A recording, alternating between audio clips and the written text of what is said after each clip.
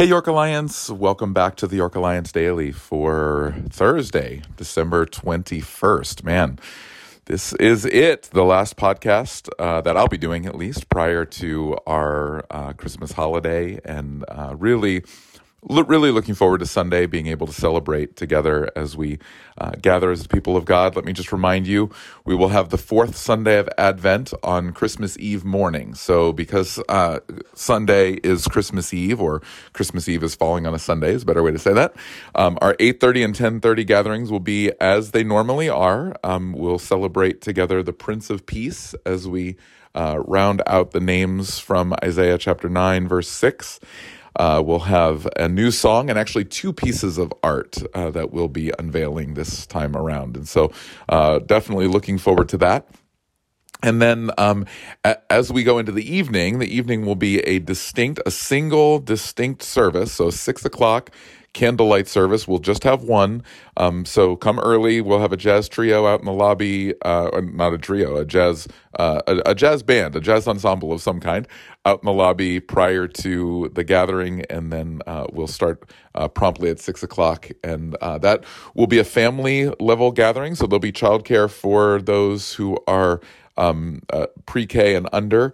And otherwise, we'll have kids with us. It'll be about an hour long and be a time to just come together, to meditate on the beauty of the story, to light candles and recognize that the light of Christ has come among us. And so that'll be on Sunday.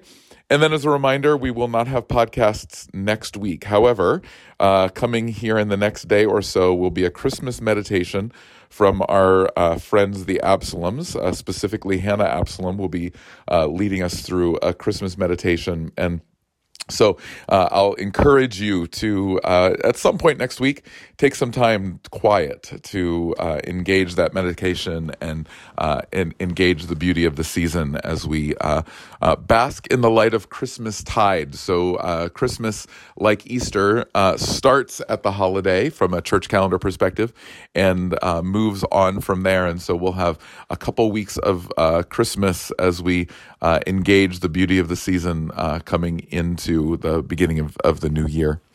Today, I just want to take a couple minutes to talk about an aspect of this final name, the Prince of Peace, that I likely won't have time to engage on Sunday. A part of the way that our Advent gatherings have worked, which I think has been glorious, is because of the new songs that are being written and the art pieces that are being unveiled. I'm having a little bit less time to be able to unpack the scriptures, which is, I think, totally appropriate, to be able to hear the truth of the word from a variety of different mediums and in a variety of different ways, I think is a beautiful way to engage the season. And so I'm not going to have time to be able to hit every aspect of the Prince of Peace, as though that would be possible anyway. So I want to talk about one that I think is important, but one that we won't dwell on a ton, which is that the Prince of Peace, when Isaiah names Jesus the Prince of Peace in Isaiah 9:6, it's the only one of the four names that has a royal connotation to it. Wonderful Counselor, Mighty God, Everlasting Father. They are relational. They are powerful for sure, but only the Prince of Peace has a royal connotation to it. That Jesus comes as a prince, ultimately a king who would rule. And that ties us back into the kingdom of God. Remember, when Jesus came, his declaration was not, hey, believe in me and you can go to heaven. His declaration was, the kingdom of God is at hand. You now can enter in to the rule and reign of God. And so that kingdom of God ties into the Prince of Peace, because the kingdom is a kingdom of peace. In fact, when you look through Paul's letters, one of the things that you find is over and over and over again, grace and peace, grace and peace, grace and peace. Just again and again and again through Paul's letters, you see that kind of constant refrain coming. In fact, there are sections in really each of the letters: Romans, 1 Corinthians, 2 Corinthians, Galatians, Ephesians, Philippians, Colossians, 1 Thessalonians, 2 Thessalonians. Each one of them has a grace and peace component to it, because Jesus is ruling over a kingdom of peace. And what that means is that that word, literally, peace, is shalom, that in the kingdom of God, everything is as it should be. All that's wrong has been made right. There's a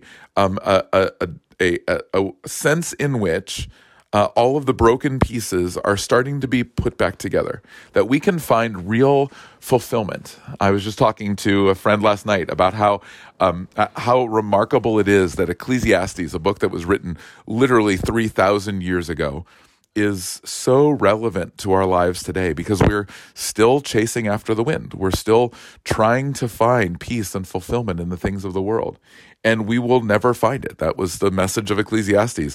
The Hebrew word is hebel. It's like the wind that you can't quite grab hold of, the smoke that you see, but you just can't quite get. And that's what real peace is like for us apart from Christ. It's only in Jesus that we're able to find the rule and reign of God, and therefore the peace or the shalom that we long for.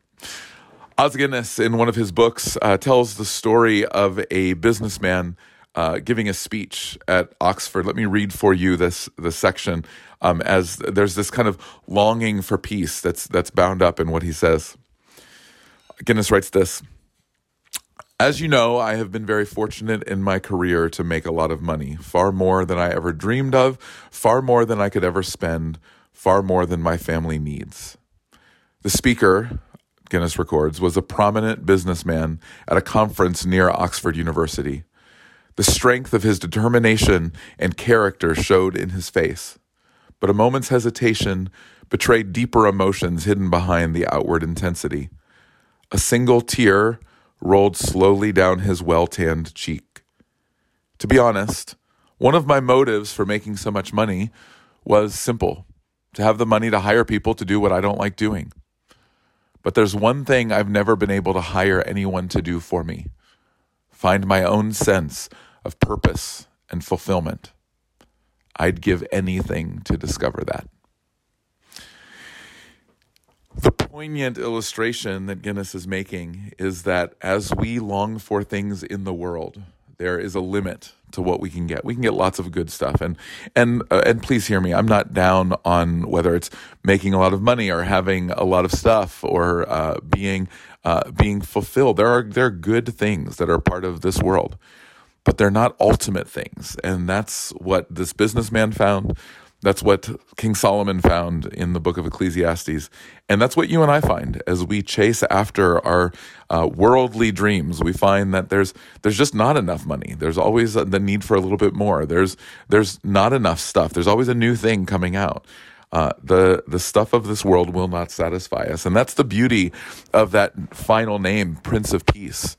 Jesus, despite our financial state, despite our what we have and what we want and what we wish we had, Jesus gives real peace, transcendent peace, a sense of full satisfaction.